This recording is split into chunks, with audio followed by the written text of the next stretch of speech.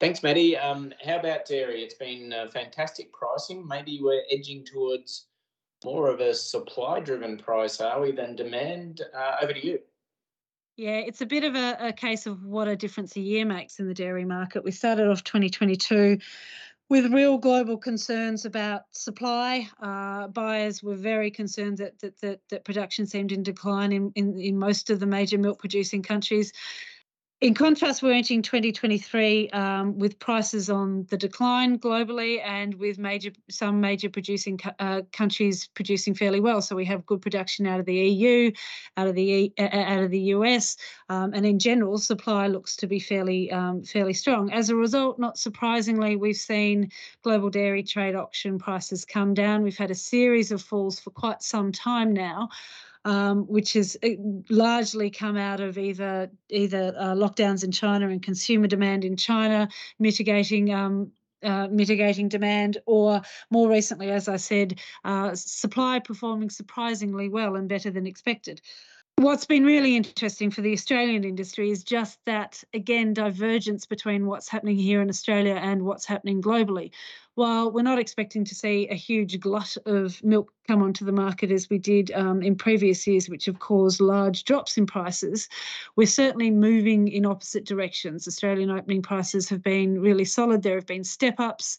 There is continued and ongoing demand between manufacturers for Australian milk suppliers, for the good suppliers getting wonderful prices. You're even seeing Coles offering long-term contracts so they can try and lock producers in. So you're seeing a real divergence between a global production system which seems to have solid supply and lower prices, and an Australian system where production remains in decline, and prices are going very strongly as a result to try and capture that supply. Sorry. So behind all of this has been the question of why are people leaving the Australian dairy industry. There have been exits left, right and centre. As we said, production continues to decline and doesn't look like it's easing up, even though we have the strong prices that we do. And it seems to be a range of rather confusing factors, because if you look, as we do in the report, at profitability, it seems like that's been on the increase for year after year. Now, differing increases in profitability by state, with actually Western Australia performing the best, and then Tasmania, and then very relatively flat profitability growth in some of the northern states.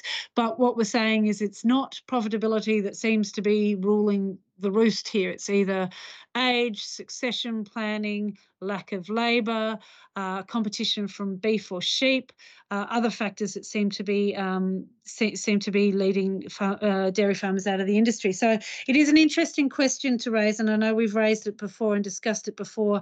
Where is the bottom in Australian milk supply? But where we're going so far, it appears that the industry is in for a sort of long-term readjustment back towards being heavily domestically focused, and keeping in mind that domestic industry does pay the best, the domestic consumer does pay the best prices currently, particularly after the removal of $1 milk and milk price restrictions. It is the most lucrative market for processors.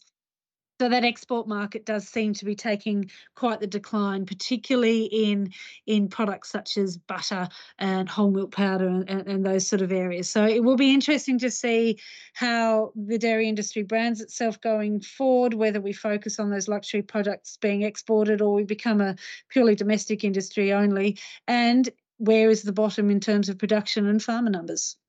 Thank you, Maddy. So profitability at least, and I think those remaining still have a lot to look forward to, who are really committed to seeing another generation or a cycle through. So thank you for that.